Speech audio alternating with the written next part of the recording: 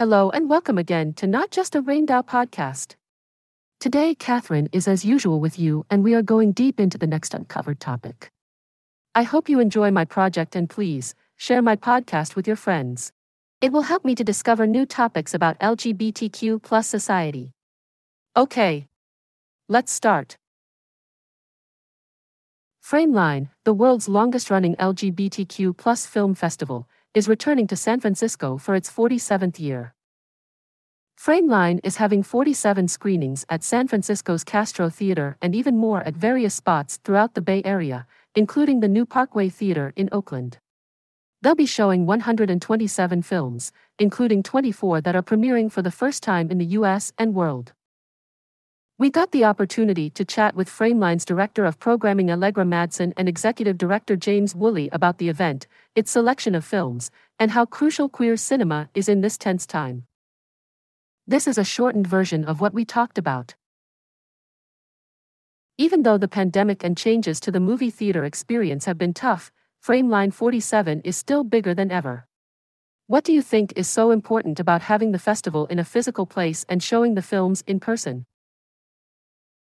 James, we really value people coming together to see movies in a group. It makes it so much more special. It's hilarious when everyone's laughing at a comedy, and a drama is way more powerful when everyone in the audience is feeling the same emotions. Plus, it's amazing when filmmakers and actors come and the audience can hear from them and ask questions. We want as many people as possible in the cinema to get the full experience. It's just so important. We're doing 47 screenings this year at the Castro Theater to celebrate our 47th birthday. And it's honestly incredible, there's no better place on the planet to show off a queer movie. It's so significant when it comes to queer cinema.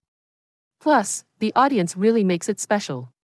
They get so into it, cheering, booing, hissing, singing along, it's just awesome.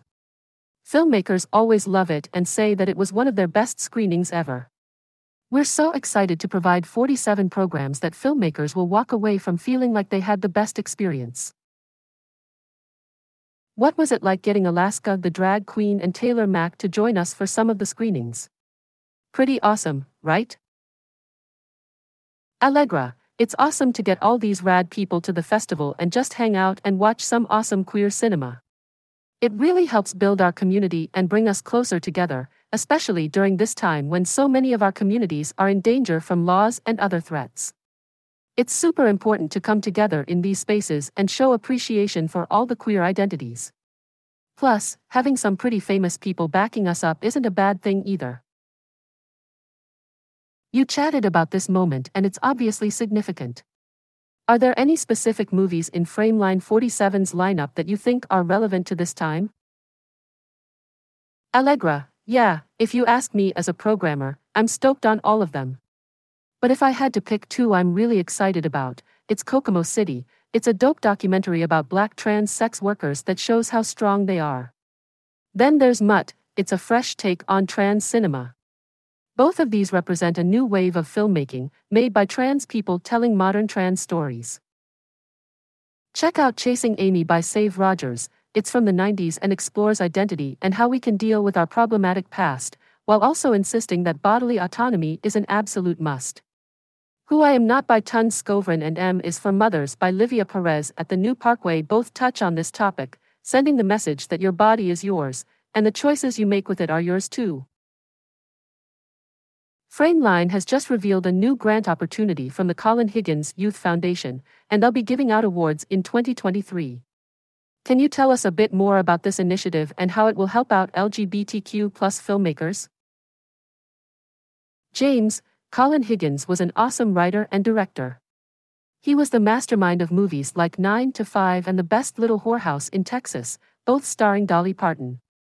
Being openly queer in the film industry in the 80s wasn't easy, but he kept doing what he loved until he passed away from HIV/AIDS in 1988. His estate made sure to keep his legacy alive by providing financial support to young queer filmmakers. Now, it's Frameline's turn to help out by handing out these awards. We chose 3 people under 25 to receive $15,000 each to launch their career. We picked some incredible young filmmakers, Daisy Friedman, Karina Dandashi, and Emilio Subia, and they'll be able to experience the whole festival. Their films will be screened too.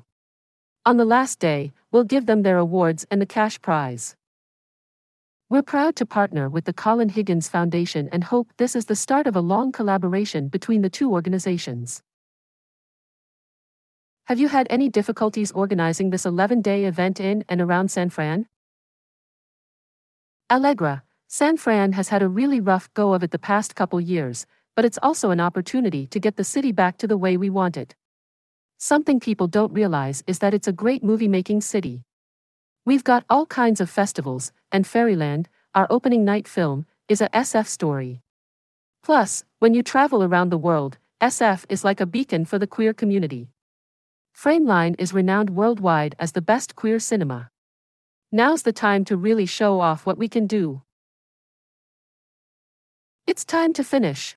Please, share Not Just a Rainbow with your friends and ask them to subscribe for new episodes. All listeners are important to me, and I appreciate your interest and time. The next episode will cover a very hot topic, I swear. Good luck, guys, and take care. Bye-bye.